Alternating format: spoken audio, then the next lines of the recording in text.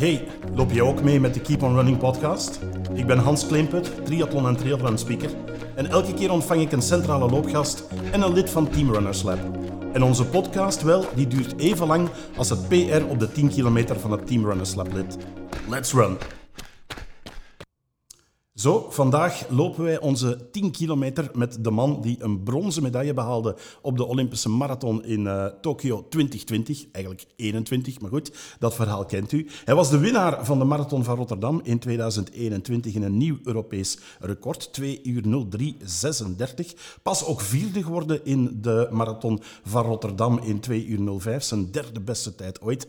Houder van het Belgisch uurrecord, hij deed 21 kilometer en 322 meter op de Memorial in 2020. In 2012 al Belgisch kampioen veldlopen geworden. Hij nam deel aan de Olympische Spelen, ook in Rio in 2016 aan de 5000 en de 10.000 meter. En is winnaar van meerdere gouden spikes. Welkom Bashir Abdi. Dankjewel. En naast Bashir hebben we een populaire adviseur van Runners Lab. Ze heeft 19.000 volgers op Instagram. Ze is Polar-ambassadrice, of toch alleszins geweest. 9 marathons op haar palmares. En 10 april 2022 heeft ze voor de tweede keer de marathon van Rotterdam gelopen. En een leuk feitje, ze werd ooit derde bij de 65-plus categorie in de halve marathon in Roosendaal. Welkom, Davinia van de Velde. Dank u. Goed, laten we maar beginnen aan onze 10 kilometer. Wat is jouw PR op die 10 kilometer, Davinia? 48 minuten en 49 seconden. Oké, Davinia, start de klok. On your marks, set, go! Ja, Davinia, jij begon meteen te lachen. Die 65-plus categorie, dat moet je toch eens uitleggen. Je stond op het podium of hebben ze het toch gecorrigeerd? Ik had het eigenlijk de dag daarna pas gezien. En bleek dat ik mij in de verkeerde categorie had ingeschreven. Dat was wel fijn, want ik kreeg dan de week nadien een mailtje met proficiat. En die mocht ik mij ook gratis inschrijven. Dat was wel een voordeel. Was het een goede halve marathon ook? Het was wel tof. Ja. Ik weet de tijd niet meer, maar het was wel tof. Hoe oud was je toen, overigens, voor alle duidelijkheid? Geen 65? Nee, 20 of zo. Oké. Is het jou al overkomen, Bashir, dat je in de verkeerde leeftijdsgroep zit? Nog niet, dus heel grappig dat zoiets gebeurt. Maar voor zo'n jonge dame... nee, bij mij is het nog niet overkomen. Benieuwd of dat ooit gebeurt. Ja, voorlopig zetten ze jou denk ik altijd in de pro-categorie. Zeker na de afgelopen marathon van Rotterdam, vierde geworden daar. 2 uur 05:23, jouw derde tijd ooit. En dat ondanks een verstoorde voorbereiding. Geblesseerd geweest, niet helemaal kunnen trainen. Ja, dat is toch redelijk zot, die prestatie. Helaas inderdaad dit keer Rotterdam niet gewonnen, mijn titel niet kunnen verdedigen. En dat inderdaad, zoals u zei, door gebrek aan trainingsachterstand. Ik heb zelf mijn eigen wedstrijd in Gent, de halfmarathon, Runners Lab halfmarathon, niet kunnen deelnemen door die blessure. En moest aan mijn trainer leggen, mocht ik zelf Rotterdam niet starten. Maar Rotterdam is voor mij gewoon een thuiswedstrijd en ik vond het gewoon heel belangrijk om te starten en te zien waar dat ik sta. En absoluut, ik had een beetje een dubbel gevoel op het moment dat ik over de finish kwam. Want ik zat tot 2 kilometer voor de finish nog bij de groep. En alleen de laatste 2 kilometer was iets te veel. Maar als ik nu terugblik, denk ik wel dat ik tevreden moet zijn met mijn derde tijd ooit op de marathon. Ja, want dat is dan nog het straffe aan heel dat verhaal. Maar allereerst, heb je nog pijn gevoeld? Heb je nog last gevoeld onderweg?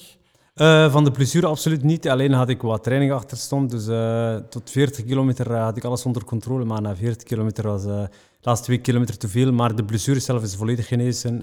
Dat dankzij een heel goede team die mij klaar gestompt heeft voor de zomerseizoen. Dus ik ben terug gezond en dat is voor mij het allerbelangrijkste. Ja. Wat mij opviel, er was een moment rond kilometer 33 dat je het even moeilijk kreeg. En dan loop je op een gegeven moment terug het gat dicht. Terwijl op dat moment denkt iedereen van ja, Bashir gaat lossen en gaat de rest moeten gaan. Zit dat in jou van terug te vechten elke keer? Veel mensen lopen een marathon vlak en één keer als ze moeten lossen, ja, dan heb je het gehad. Maar jij kan precies elke keer terugkomen, nog eens een keer doodgaan.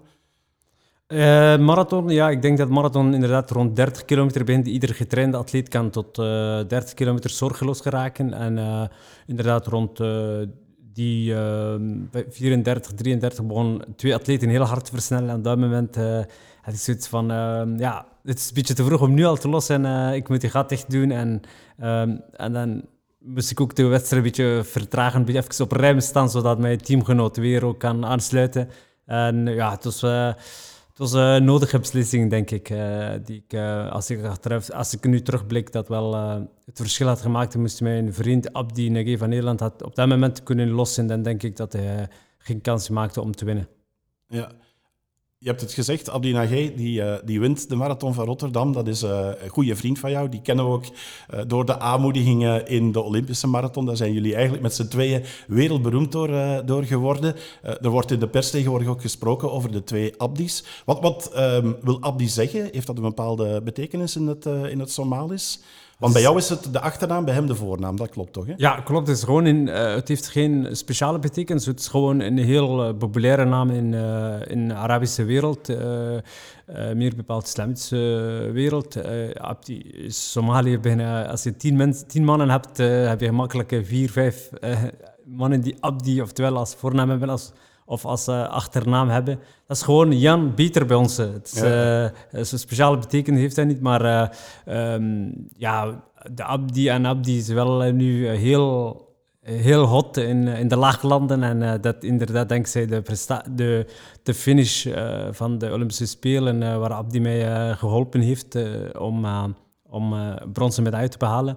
Het werd wereldnieuws, niet alleen bij ons, bij lage landen, maar echt wereldwijd. Zelfs in Afrika zijn we niet meer de onbekende Abdi's en kunnen we niet meer ongestoord trainen. En iedere groep, ieder trainer wil ons zien trainen en wil ons zien, ja... Ze kijken van, alsof dat wij een hele speciale geheime training doen. Je ziet Ethiopische atleten trainen meestal heel vroeg. En na hun training, we trainen gewoon op zijn Belgische. Wij staan rond 7:30 op. Hier is iets ontbijt en koffie. En dan daarna rond 8:30 beginnen wij onze training. En op dat moment zijn de meeste lokale atleten, Ethiopische atleten, al klaar met hun training. En in plaats van naar huis gaan, zitten ze gewoon daar onze training te kijken op de piste. Dus ja, die tijd is voorbij en wij zijn geen onderdog meer. Heel de wereld kijkt ons op. En wij proberen die saaie individuele atletiek, die saaie marathon wel ploegsport te maken en aantrekkelijker te maken, elkaar helpen. Ik denk dat samenwerkt. Together you are strong. En dat hebben we bewezen op de Spelen en ook in Rotterdam. Ik heb van jouw maatje Bert Misplon gehoord. Die was onder de indruk van de trainingen in Ethiopië, waar jullie al om 5 uur 's ochtends beginnen met trainen en met lopen. Heeft dat te maken overigens met de temperatuur of is dat om nog extra hardheid te kweken? Hij zal wel vooral bedoelen zondag, denk ik dan. Zondag doen we onze langste duurloop, onze lange duurloop. De andere 6 dagen, van maandag tot zaterdag, trainen we normale uur. Wat nog altijd vroeg is om 8 uur beginnen. Inderdaad, het heeft te maken met temperatuur, het heeft te maken met de wind. In de namiddag is er heel veel wind. En zondag trainen we andere kant van de hoofdstad, waar de hoogte iets minder is dan in Sululta, waar dat wij verblijven.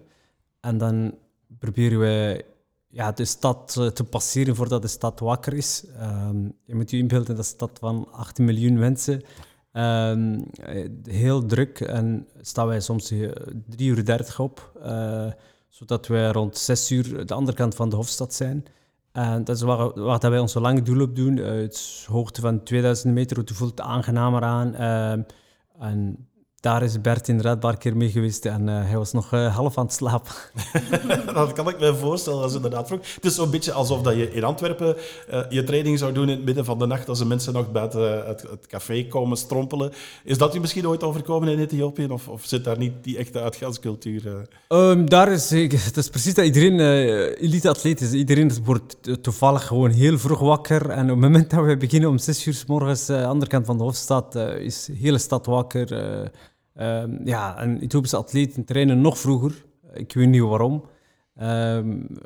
Dat was misschien onze voordeel op Olympische Spelen in Sapporo. Ethiopië trainen heel vroeg op het moment dat het koud is. En wij trainen altijd Als het warm is en in Sapporo hadden we die voordeel. Er was geen enkele Ethiopiër die gefinished was op de marathon. Dus daar wordt... Ik weet niet hoe het komt, maar mensen worden vaak gewoon heel vroeg wakker dan bij ons. Ja, ik zag Davinia daarnet lachen. Ben jij een ochtendmens, Davinia? Ja, toch wel. Ja, dus dan al. Dus ook 's ochtends gaan lopen, bijvoorbeeld? Ja, bijna altijd voor het werk. Alright. Bashir, heb jij Davinia nog gezien in Rotterdam na de marathon? Zij heeft ook meegedaan, hè? Ja, ze heeft persoonlijk record gelopen, heb ik gehoord. Dus nee, ik heb haar niet gezien, maar ik heb wel Koen gezien. Koen stond aan de finish en hij heeft mij wel toen aangegeven dat enkele collega's van hem ook meeliepen. En wat vind je van de tijd die ze behaald heeft? Misschien even vertellen ook, hè, Davinia. Hoe deed je het in een marathon van Rotterdam? Dubbel, hè. Uiteindelijk wel blij dat ik de finish gehaald heb, want dat had ik halverwege niet gedacht.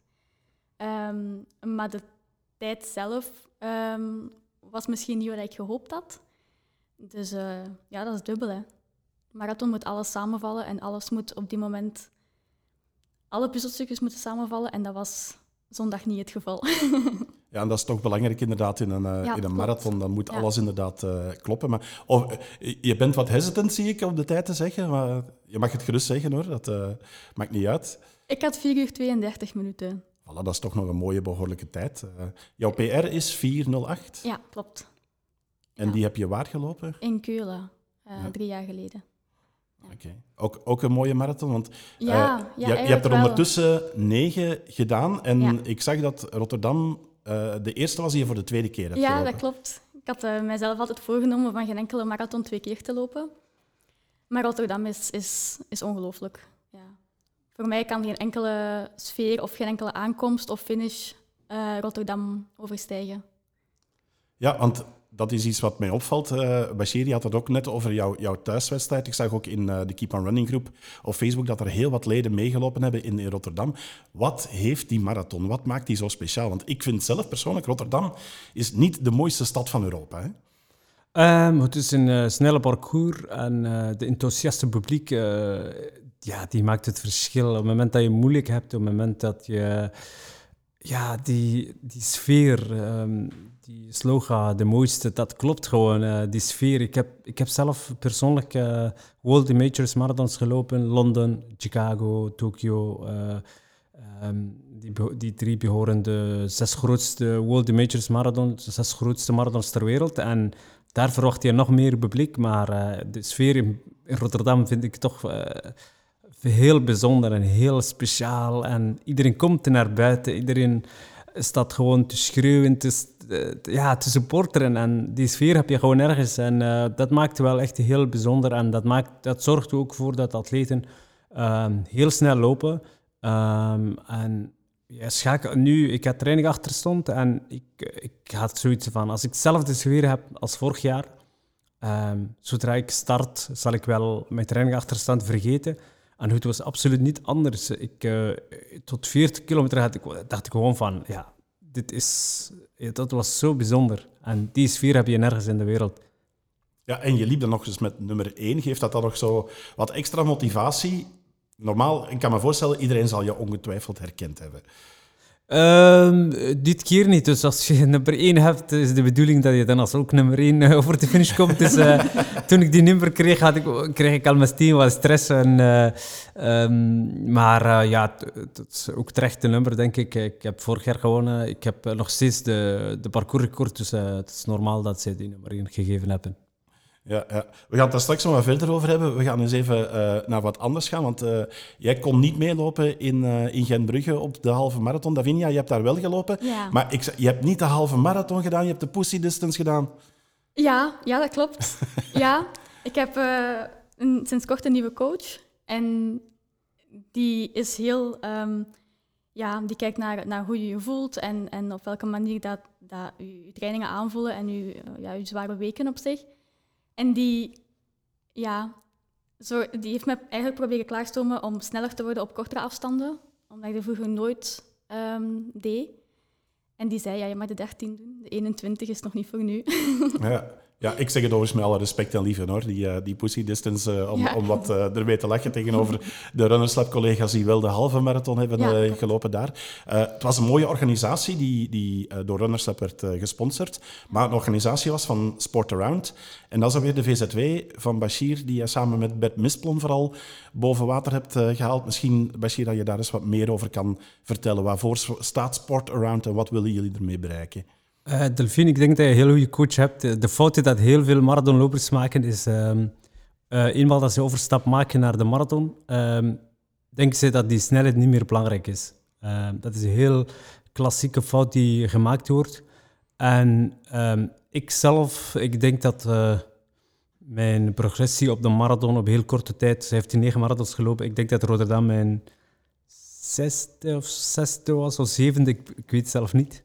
Ik denk dat 6e was, als ik me niet vergis. En ik heb geen enkel keer... Ik train gewoon nog altijd als atleet van 5.000 en 10.000 meter loper. Wat heel raar klinkt. Toen mijn trainingpartner Abdi bij ons kwam, die was echt een shock. Hij was iedere training aan het klagen van, ja, wij zijn toch geen... Waarvoor moeten we dit snelheid doen? Wij zijn geen 5.000 en 10.000 meter lopers. En ik denk inderdaad, als je heel goed bent op kortere afstand, 10 kilometer, half marathon, als je daar je snelheid kan verbeteren, dan komt de verbetering van de marathon ook vanzelf. En inderdaad, die half marathon, de Runners Lab in Gent, 13 maart was ik zelf niet bij, zoals ik zei, jammer genoeg. Maar het was de tweede editie. Ook de tweede editie dat Runners Lab had gesponsord. Ja, het was een fantastische editie. Ik denk dat we mogen fier zijn dat we die marathon hebben, de snelste marathon in België hebben. Vorig jaar liep ik daar 60-30. Kwam ik weet niet hoeveel seconden, 13, 14 seconden te laat voor het Belgische record. Dit jaar waren nog sterkere deelnemers. Alleen de manier dat ze de wedstrijd gelopen hebben was niet zo slim. Ze gingen echt schema van 58 minuten vertrokken zijn. En ik was onder de indruk. De 13 kilometer zat zij nog perfect op schema van 58. En daarna, werd de eenzame wedstrijd voor de koploper. En nog steeds 1 uur en 10 seconden heeft hij gelopen. Dus een fantastische wedstrijd. En ja, hoe lang is dat wel geleden dat nog zo'n tijd in België gelopen is? Nu plotseling de World Athletic heeft dat erkend als Gold Label wedstrijd. De tijden die daar gelopen worden. Ik denk dat de Europese kampioen Koenhaert is Belgisch kampioen geworden. En Sport Around is ondertussen 7 jaar oud. 7 jaar geleden hebben we dat gestart. En wat wij doen is... Wij streven sportmogelijkheden voor de kinderen die de mogelijkheden niet hebben in het Gentse. We werken samen met verschillende scholen. Wekelijks bereiken we 800 kinderen. En wie weet zitten enkele toekomstige Bashirs tussen. Ik ben vooral een rolmodel waar de kinderen opkijken, maar Bert is degene die echt alles doet en hij doet dat fantastisch. Ja, het gaat overigens ook over meerdere sporten, dacht ik. Hè? Niet alleen lopen. Jullie bieden echt een divers palet aan sporten. Ja, klopt. De kinderen hebben de mogelijkheid om alle sporten te beproeven, te oefenen. En later maken ze hun eigen keuze. Het hoeft niet altijd atletiek te zijn, maar we hopen wel dat de meeste atletiek kiezen, want dat is de meest pure sport. Hoe waren jouw kansen vroeger, Bashir, toen jij opgroeide naar sporten toe? Ik kan me voorstellen dat het ook niet gemakkelijk was. Jij bent heel jong uit Somalië vertrokken, een tijdje in Ethiopië gewoond en dan op welke leeftijd ben je naar België gekomen? Ik ben in België gekomen in 2002. Toen was ik 13 jaar. Mensen kennen mij vooral van mijn sportprestatie, maar mijn verhaal is meer dan dat. En wie wil dat allemaal op gemak wil lezen, raad ik mijn boek aan. Op de loop.be, ook verkrijgbaar bij de Runners Lab. En de auteur van mijn boek is mijn leerkracht in Nederlands. Ik was 3 dagen in Gent toen ik in zijn klas terecht kwam. En nu, zoveel jaren later, heeft hij besloten om een boek over mij te schrijven. Hoe was mijn jeugd? Alles was nieuw, maar dankzij sport heb ik mij weggevonden in de samenleving. Dankzij sport heb ik de taal geleerd, heb ik vriend voor leven gemaakt. sport verbindt, sport brengt mensen samen. En het was niet anders bij mij, maar moest ik niet via sport mijn weg gevonden hebben. Ik denk, ik heb geen glazen bol, maar ik zou niet weten hoe dat mijn leven zou uitzien nu. Ja. Ik zag overigens dat het jouw broer was die als eerste bij de atletiekclub aangesloten is, Ibrahim. Loopt hij nog overigens? Hij gaat overal mee naar iedere wedstrijd, maar hij loopt af en toe. Hij voetbalt vooral. Ik denk dat hij meer. We maken allemaal fouten. Hè. Ik denk dat hij inderdaad ik denk dat hij zelf meer talent had dan ik. Dat is iemand die nooit bijkomt. Zelfs als die heel vettige eten eet, die komt nooit bij. En bij mij is het omgekeerde. Maar hij deed atletiek en ook tegelijkertijd zaalvoetbal. En zijn knie was geopereerd geweest. En daardoor was wel beenlengteverschil ontstaan. En sindsdien durft hij niet meer echt voluit te lopen. Ja. Oké, ja. Wens hem daar sterkte mee, zou ik zeggen. Dankjewel. En laat hem vooral ook genieten van het voetbal. Als een mens maar vreugde heeft in sporten, dat is al heel veel waard. Hoe ben jij eraan begonnen, Davinia? Aan het lopen? Of sport in het algemeen? Ja, ik was op zich altijd wel sportief. Maar het is tijdens het fitnessen dat ik een schema van start-run heb gevolgd. En dat heb ik dan volbracht. En dan zijn we eigenlijk zo richting de 10 kilometer en dan de 10 miles van Antwerpen. Dan ging ik naar de halve marathon in Roosendaal. En dan dachten we, ja, waarom geen marathon? En daar zijn we eigenlijk nog altijd mee bezig. Dus. En meteen naar die marathon gegaan. Wat trok jou daar meteen in aan? Vooral die voorbereiding eigenlijk. Ja, ik vind dat het plan maken en daar naartoe leven en een schema volgen en alles in functie zetten daarvan, ik vind dat gewoon tof. En ja, je maakt daar op zich ook wel opofferingen voor, maar het feit dat je dan daar over de finish komt, ja, dat maakt alles af. Dus dat maakt alles compleet. Ja, die voorbereiding is echt heel bijzonder. Mensen onderschatten de voorbereiding. Voor mij, de meest moeilijke aan een marathon is de voorbereiding. Tijdens de dag van de wedstrijd, je krijgt het resultaat van wat je de 12 weken ervoor gedaan hebt. Maar vroeger ging ik op stage 3 weken en na 3 weken was ik klaar om wedstrijden te lopen. En nu zit ik gewoon soms 3 maanden ver weg van mijn comfortzone, ver weg van mijn familie. Dus de opoffering is gewoon veel groter. En beeld je in, je hebt eerst een paar weken gaat dat meestal heel aangenaam. En dan, ik zit 200 kilometer per week en dan de week erop moet je weer hetzelfde doen, terwijl dat je lichaam zo vermoeiend is. Dus die voorbereiding is echt de allermoeilijkste. En inderdaad, op het moment dat je over de finish komt op een wedstrijd, op het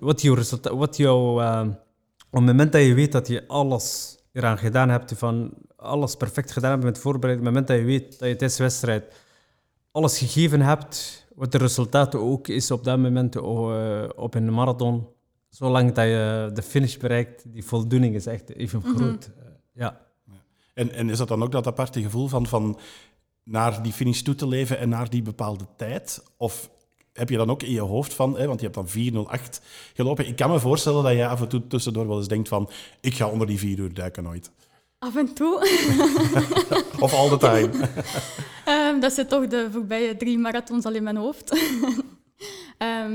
Maar ik ben nooit de snelste loper geweest. Dus op een 5, op een 10 kilometer, ik zal nooit uitblinken. Een halve marathon ook niet. Maar het feit dat ik een marathon kan doen, is wel iets waardoor dat ik weet, ja, ik loop dat trager dan andere mensen, maar dat is wel het enige dat ik weet, dat kan niet iedereen. Dus dat zorgt voor mij ook dat ik graag naar die marathonafstanden ga, omdat ik weet dat dat gewoon iets is dat wat ik ook voor mezelf en naar anderen toe iets kan betekenen. En ja, die tijd, ofwel ga ik hem moeten loslaten, ofwel, ja... Op snelheid trainen, zoals je nu aan het doen bent? Ik train nog maar 3 maanden bij Astrid Verhoeven. En zij heeft nu echt 3 maanden gefocust daarop, op die snelheid. En het was nu nog niet voldoende, dus nu gaan we naar de volgende. En het is nog 6 maanden, dus dan komt dat er wel van. Die heeft overigens ook een goede marathon gelopen in Rotterdam. Ja, ongelooflijk, hè. Ja, dat is echt... Ja. Ze is geplaatst voor het Europees kampioenschap, had ik bereikt. Ja. Super. Ongelooflijk knap.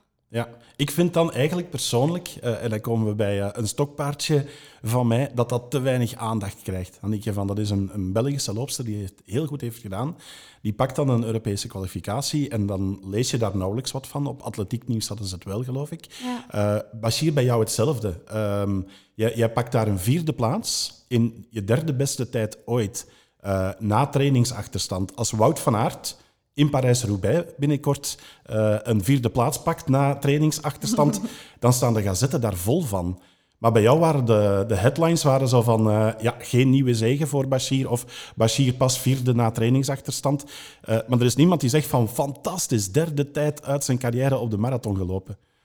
Ja, dat komt denk ik dat atletiek is in de sport die heel puur is, die heel tof is, maar weinig nodige aandacht krijgt. Hopelijk komt dat wel snel. In Nederland was het wel anders. In Nederland wordt dat op alle kanalen uitgezonden, op NOS en de dagen voor de wedstrijd waren we ook, was er heel veel media-aandacht in Nederland. Maar bij ons inderdaad, ondanks dat het zo dicht bij huis was, ik denk dat wel VTM was aanwezig. Sporza was tijdens de persconferentie aanwezig, maar inderdaad, de dag van de wedstrijd zelf... ik moet toegeven dat het zelf nu een stuk beter is dan vroeger. Dus ik hoop dat snel wel verandering komt. Maar inderdaad, je ziet dat zoals sportevenementen, zoals de Runners Lab, halfmarathon, dat bijvoorbeeld... Ik was in het buitenland, ik kan door blessure niet komen lopen. Ik had graag wel gehoopt dat de media zouden komen en dit wedstrijd... het nodige belangstelling zou geven, het nodige aandacht zou geven. En dat was niet het geval en dat vind ik wel heel jammer. Terwijl dat echt wereldtoppers, Europees kampioen Koenaert, terwijl dat dit een verhaal is dat wereldtoppers naar Gent had gebracht en iets was dat wij met z'n allen trots moeten zijn, was die media-aandacht niet. En ik vind dat gewoon jammer. Ik begrijp soms niet waar dat aan ligt. Die vraag stel ik me ook soms voor. Want ik loop heel veel in het buitenland en in het buitenland is dat gewoon echt anders. Ja, we gaan er zo dadelijk even op door, maar eerst even vragen aan Lavinia. Hoe is het? Want je bent over half weg op de 10 kilometer. Ja, voorlopig nog goed. Voel je de vermoeidheid? Mijn vlotste 10 kilometer ooit, denk ik. Op schema? Ja, voilà. Ja, voilà. Misschien zit er een nieuw PR aan te komen binnenkort, hè, dus dat komt goed. Wat vind jij van de persaandacht voor Bashir en andere atleten? Mag dat wat meer zijn? Ja, tuurlijk. Ja, absoluut. Ja, ik denk, voordat ik bij Runners Lab werkte, atletiek was voor mij volledig nieuw. Ik kende geen tijden, ik kende geen atleten, ik kende echt niets. En dan kom ik hier terecht en dan uiteindelijk is dat wel een hele nieuwe sport die open gaat. Want ja, je kijkt wel naar de Olympische Spelen, maar dat is het dan ook. En dus ja, meer aandacht zou sowieso wel positief zijn. Ja. En op die Olympische Spelen heb jij brons gepakt. Stel je voor dat je daar een 4e plaats had gehaald. Dan waren waarschijnlijk de headlines hetzelfde geweest als nu in Rotterdam, Bashir. Heeft dat echt jouw leven veranderd, een Olympische medaille? Ja, absoluut. Maar dat is eenmaal het verschil tussen medaille en 4e plek. 4e plek is de meest ondankbare plek. En als je onderaan op het einde van artikels je naam nog vermeld wordt, dan moet je al blij zijn. Ik denk dat wel... maar inderdaad, die prestatie heeft in mijn leven drukker gemaakt. Ik ben hetzelfde Bashir, ik ben altijd hetzelfde. Niet veel veranderd, toegankelijk voor iedereen. Maar het is wel een prestatie die ik heel trots op ben. En dat is het resultaat van dat is het resultaat van 16 jaar trainen. Ik ben blij dat het nu gelukt is. Ik heb ook heel veel momenten gehad dat ik heel veel tegenslagen had, maar nu heb ik wel het gevoel dat al die tegenslagen hebben mij sterker gemaakt. Op een of andere manier. Ja, want je hebt de 5000 gehad, je hebt de 10.000 gehad en nu de marathon. Is dat de grote liefde? Is dat iets waar je ook wil bij blijven de komende tijd? Ja, absoluut. Ik zal nog altijd wel af en toe kortere afstanden lopen voor mijn snelheid. Want dat is het geheim. Als ik nog sneller wil lopen op de marathon. En af en toe kan zijn dat jullie mij terug op piste zien, 10.000 meter, halfmarathon, de halfmarathon Runners Lab volgend jaar in Gent-Brugge. Kortere afstand wel, maar de hoofdtitel ligt absoluut op de marathon. Ja. We hadden het daar net even over Sport Around. We gaan even naar een belangrijk moment. Je hebt een item meegebracht dat we aan het einde van het jaar gaan veilen voor de VZW Sport Around. Vertel eens, wat heb je meegebracht? Ik heb mijn schoenen van Rotterdam meegebracht van zondag die ik mee gelopen heb. Vaporfly Next Percent, de nieuwe kleur. Dus deze prachtige schoenen kost bijna iets van €300. En dit zijn de recordschoenen die ik altijd mee gelopen heb. Je hebt de andere Alphafly, die na deze model kwam, maar ik heb nog nooit mee gelopen. Dit is mijn favoriete schoenen. Dit doe ik heel veel training mee, heel veel wedstrijden. Het zijn gewoon heel aangename, lichte schoenen. En het meeste voordeel dat ik heb, is dat als ik mee lopen is, zoals dat je ziet, ze zijn heel dik de zolen zijn heel dik. En de meeste voordeel dat ik heb is tijdens de wedstrijd dat mijn lichaam gespaard blijft. Als ik met deze schoenen 5% een tempo van 30 kilometer doe, 3,05 per kilometer, de volgende dag ben ik gewoon in staat om rustige training te kunnen afwerken. En vroeger moest ik dat doen met de oude schoenen. Had je heel veel spierschade, heel veel kniepijn, onderrugpijn. En nu heb je dat niet, omdat je gespaard blijft van al die demping en shock. Ja, je zegt €300. Dat kost je inderdaad als je bij Runnerslab gaat shoppen. Als je deze schoen wil hebben, zal het in de veiling denk ik wel een pak hoger gaan dan 300. Want Bashir Abdi heeft ze gedragen. Dus dat is voor later dit jaar. Mooi item wat Bashir heeft meegebracht. En dan leg ook wel een mooi bruggetje inderdaad naar materiaal binnen de marathon. Davinia, wat heb jij gebruikt qua schoenen? Ik heb nu de carbonschoenen van Hoka aangedaan. Het is mijn eerste marathon op carbonschoenen. Dus dat was... voelde goed aan. Je hebt dat nodig, hè. Dus voordeel. Ik loop zelf tegenwoordig op en ik ben absoluut geen snelle loper. Een redelijk trage recreant. Maar ik heb tegenwoordig ook de beschikking over de Scott Carbon RC. Ja. En ik loop daar ook gewoon sneller mee. Ik dacht eerst van, het is het gevoel en het gedachte van, je loopt op carbon, dan ga je automatisch harder. Maar het geeft inderdaad wat mee. Hè. Bij jullie zie je het ook, hè, Bashir. Iedereen voorin loopt allemaal op carbon. Het hoeft niet altijd snel te zijn. Hè? Dus plezier hebben en graag doen. Zolang je plezier hebt, daar gaat het om. En inderdaad, bij elite tegenwoordig... ik denk dat ieder elite-atleet wel gesponsord wordt door een fabrikant die wel carbon schoenen hebben. Bij de meeste atleten is dat Nike of Adidas. En iedereen draagt dat, inderdaad.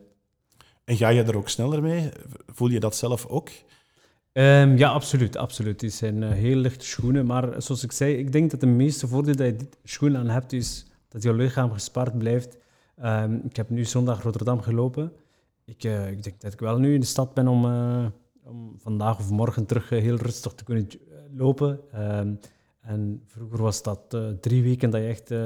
3 weken dat je nodig had om te herstellen van een marathon. Dus je lichaam wordt gewoon gespaard. Jij al terug gaan lopen? Nee, nog niet. Nog een beetje moeizaam de trap op en af. Ik ben de trap af kan, dus... bekend gevoel inderdaad. Naar ander materiaal toe, want de schoenen, dat is één ding. Maar voor de rest zijn er nog specifieke tips dat je voor lopers uit onze Keep on Running groep hebt?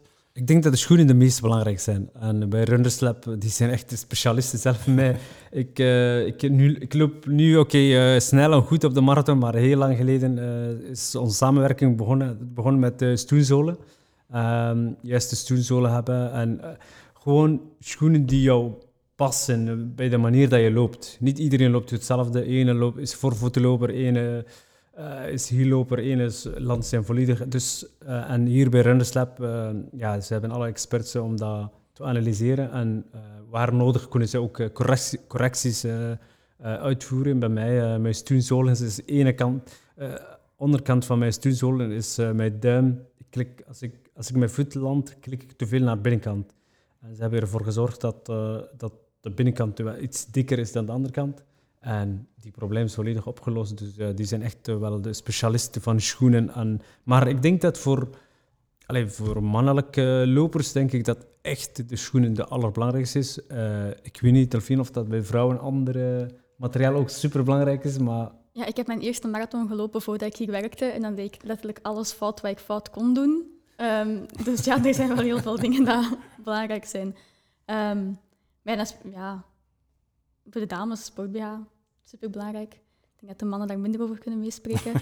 Maar ik heb echt alles van rugzak naar gewoon t-shirt, alles, slechte kwaliteit of slechte keuze gemaakt. En ook op die afstanden merk je dat wel. Dus ik denk dat alles wel belangrijk is. Ik herken het vanuit de trailrun-wereld, waar de meer ervaren lopers nauwelijks iets mee hebben.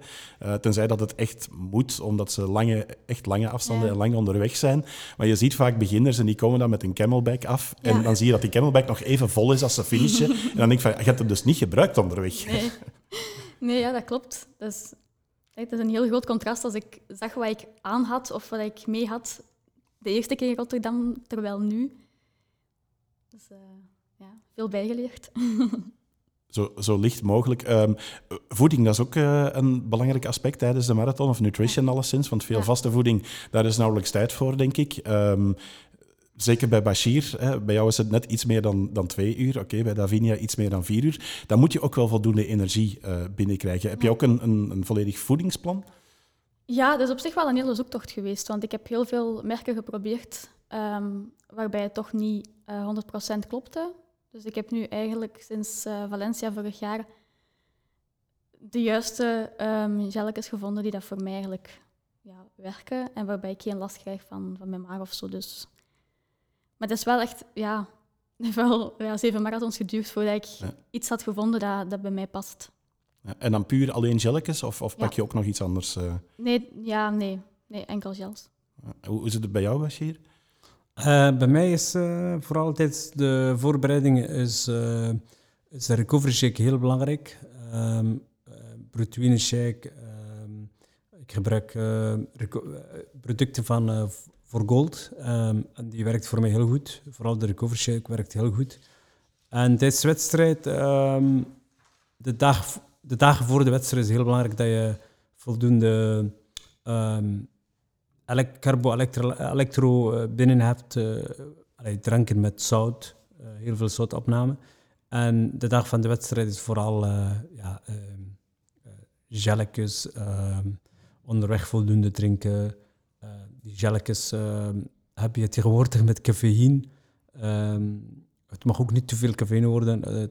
Als je iemand bent die koffie drinkt, valt dan nog mee. Maar als je iemand bent die niet veel koffie drinkt, moet je wel opletten dat je niet te veel cafeïnegel onderweg neemt.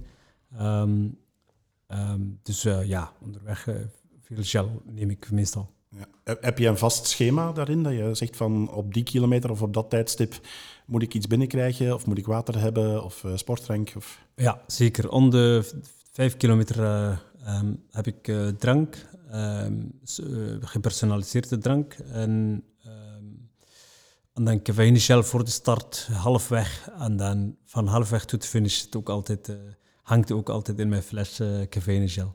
Ja.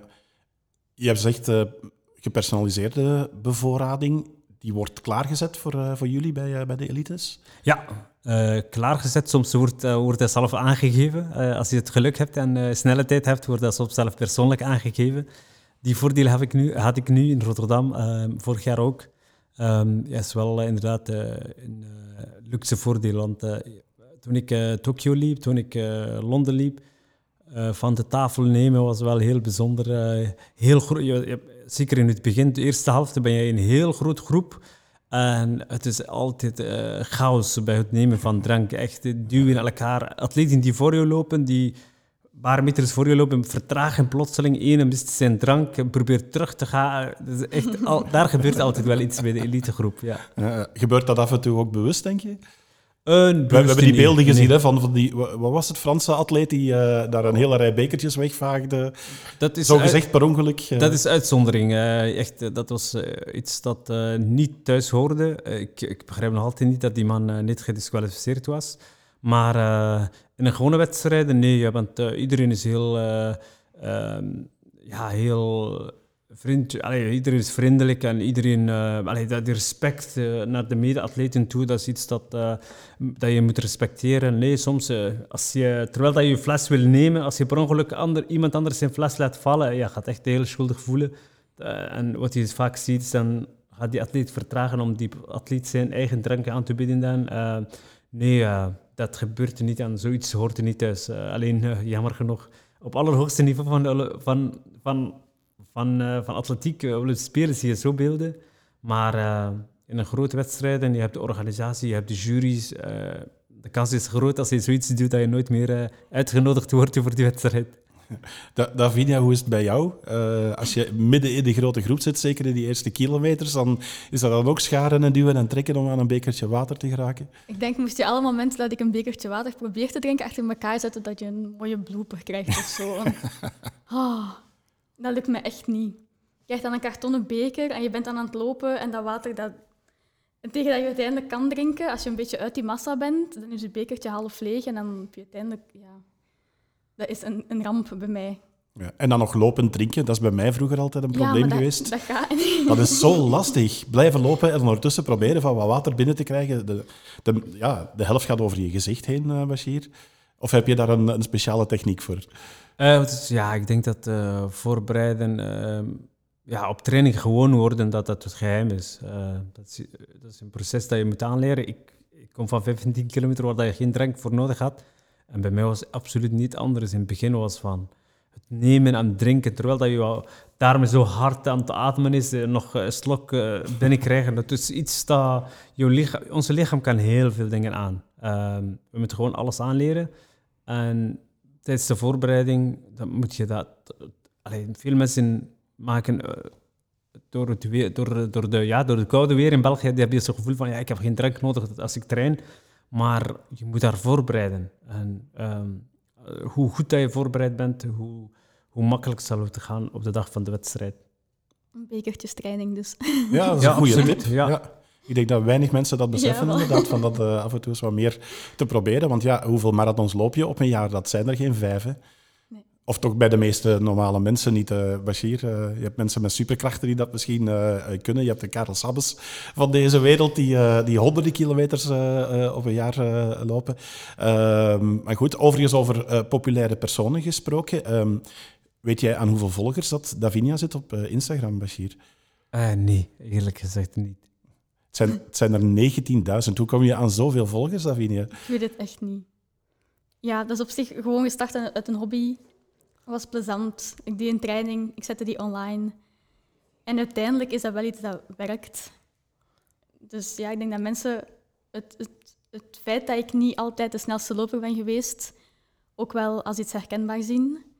En het feit dat het ook niet altijd lukt op het moment dat het zou moeten lukken, dat ook wel dat iets herkenbaar is uit hun eigen trainingen. Dus ik denk dat dat vooral iets is dat werkt. Misschien is dat ook omdat ze hier werkt bij Renderslab. Hoeveel klanten komt er per dag bij haar? Ja.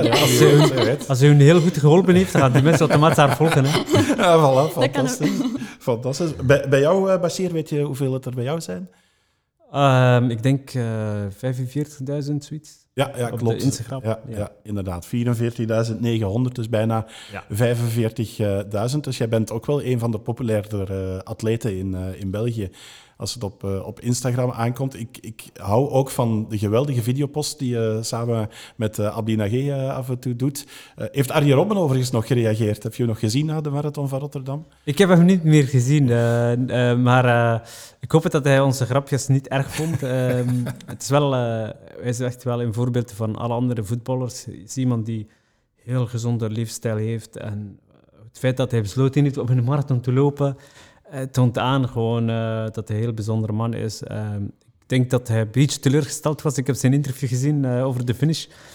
Ze vroegen van, vond je leuk? En zijn antwoord was, nee. Ga je nog eens doen? Niet meer. Dus, maar hij heeft het finish gehaald. En, ik heb heel veel bewondering voor die man.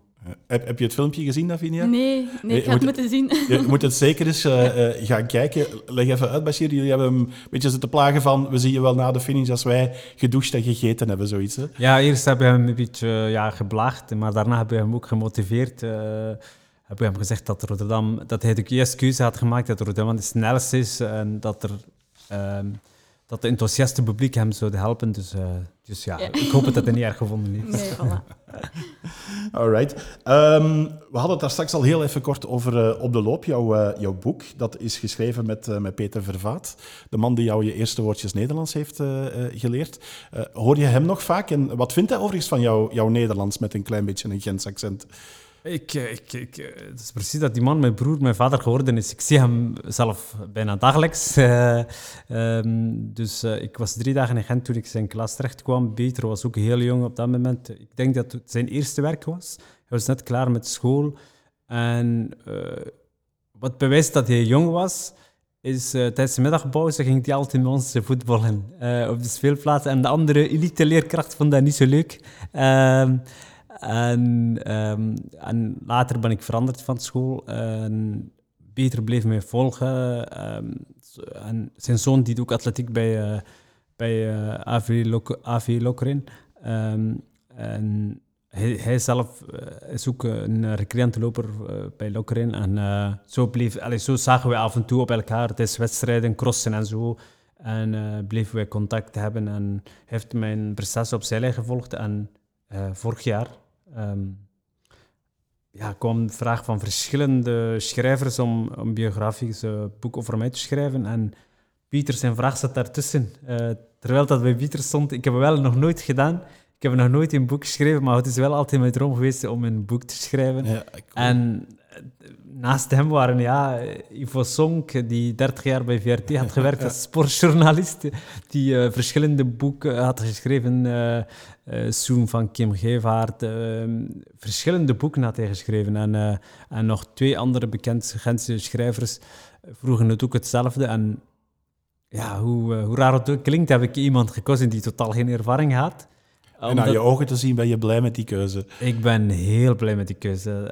Ik denk dat we hebben tot nu toe maar alleen positieve reacties gekregen. Bij Runners Lab, bij de eerste editie. Met 10 had hij niet meer in voorraad. Ging hij alles heel snel uit. Dus heel tevreden. En Pieter, denk ik dat hij ook zelf heel tevreden is, ja. Ah, voilà, mooi. Ondertussen, Davinia, hoe is het? We zijn, denk ik, in de laatste kilometer. Die loop jij normaal gezien rond de 5 minuten, net geen 5 minuten. Ben je iemand die nog versnelt op het einde? Ik denk als de finish in zicht is, dat iedereen wel alles er nog probeert uit te persen. Ik denk dat je, zeker nu, de finishlijn in Rotterdam is enorm lang. Als je denkt dat je er bent, dan is het nog 500 meter. Maar dat publiek, dat publiek dat daar staat, en ik denk iedereen dat, als je nog iets wat over hebt, dat wel lukt. Alright, ik heb in jouw laatste slotkilometer nog even de snelle vragenronde voor jullie. Dus ik ga er meteen aan beginnen. Vincent Rousseau of Karel Lismond? Vincent Rousseau. Ook, ja. Voilà, waarom? Ik ken Vincent Rousseau persoonlijk. Hij begeleidt mij soms als ik voor hem ben. Hij is een heel sympathieke man. En de manier... Ik leer gewoon heel veel van hem als ik samen in zijn buurt ben. Ja. Want Karel Lismond, Davinia, die is Bashir voorgegaan met brons op de Olympische Spelen op de marathon in de jaren 70. Dus dat is van mijn tijd nog geleden. De marathon van Rotterdam of de marathon van Tokio? Olympische Spelen bedoel je, of gewoon een marathon van Tokio? Marathon van Tokio. Rotterdam. Zeker weten. Rotterdam is een wedstrijd die voelt aan als thuiswedstrijd, dicht bij huis. Heel veel Belgische supporters komen naar Rotterdam. En het is gewoon een feest in Rotterdam. Davinia, jij nog een van de grote marathons op het programma staan? Een van de grote, Boston bijvoorbeeld? Nee. Ik denk dat ik het met een iets kleiner publiek, iets kleinere massa ga houden. Oké. Volgende vraag. Gentse waterzooi of tutjespap? Gentse waterzooi. Ik heb geen van beide gegeten, dus... Oh, ja, je bent van Kruibeke, dat is niet heel ver van Gent. Hè? Dus, nee, dat is waar. Misschien moet Bashir eens meenemen om ergens goede Gentse waterzooi te gaan eten. Vlindershorts of tights? Tights. Oké, dat is het duidelijke. Dan eentje voor Bashir. De Overpoort of de Vrijdagmarkt? Overboord. Tot 's morgens vroeg? Of is dat lang geleden? Dat is lang geleden. Sinds dat ik papa geworden ben, is het andere orde. Alright. En dan een lastige keuze. Het laatste harde trainingsblok of de laatste week taperen en carboloden? Oh, de laatste vind ik echt een van mijn moeilijkste. Een week voor een wedstrijd... dus kijk, wat er gebeurd is. Een week voor een wedstrijd, 6, 7 dagen voor een wedstrijd, train je minder, maar je eet wel hetzelfde hoeveelheid eten. En dan heb je het gevoel dat je zo aan het verdikken bent. Echt, dat is niet zo misschien, maar echt, je hebt het gevoel dat je gewoon zo anders bent. Slapen is anders, want je denkt aan de wedstrijd. Je loopt die wedstrijd al in je gedachten in slaap af en toe. Dat is voor mij de moeilijkste. Ja, zelf te eten en niet zelf te trainen. Ja. Bij jou, Davinia? Toch die laatste trainingsblok, hoor. Want het gevoel van die taperperiode, dat is zelfvertrouwen dat een klein beetje toch wel wegzakt. Oké, top. Ondertussen is de finish voor Davinia in zicht. De laatste meters nog even. Hebben jullie in die laatste meters nog een boodschap voor onze Keep on Running lopers?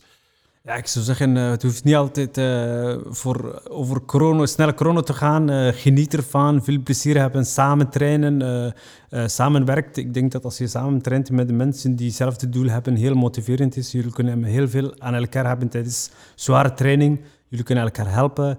En voor de rest, keep smiling and enjoy your run. Ja, dat de trage lopers ook evenveel gaan genieten. Dus dat is wel belangrijk. Dat je niet altijd die pogingen doet voor sneller proberen zijn, omdat dat ook niet altijd... Ja, dat neemt ook een beetje de fun weg. Altijd maar sneller en sneller proberen te zijn. Dus het mag ook op het gemakske zijn. Dat is een mooie boodschap om mee af te sluiten. Voilà, Davinia is binnen op haar 10 kilometer. En dat in Olympisch gezelschap. Het kan slechter, hè. Een dikke merci aan Davinia van de Velde en Bashir Abdi. Ook voor het mooie item wat we voor Sportaround gaan veilen aan het einde van het jaar. Bedankt aan Runnerslab om ons in Zwijndrecht te ontvangen. Davinia, we gaan rap nog een paar schoenen uitkiezen. Hè? Ja, voilà. Dat is goed. Dat was hem. Tot de volgende Keep on Running podcast. Voilà, deze 10 kilometer zit er weer op. Vergeet niet je lid te maken van de Keep on Running Facebookgroep of volg ons op keeponrunning.be. Tot de volgende 10 kilometer. Ik ben nu al benieuwd aan welk tempo.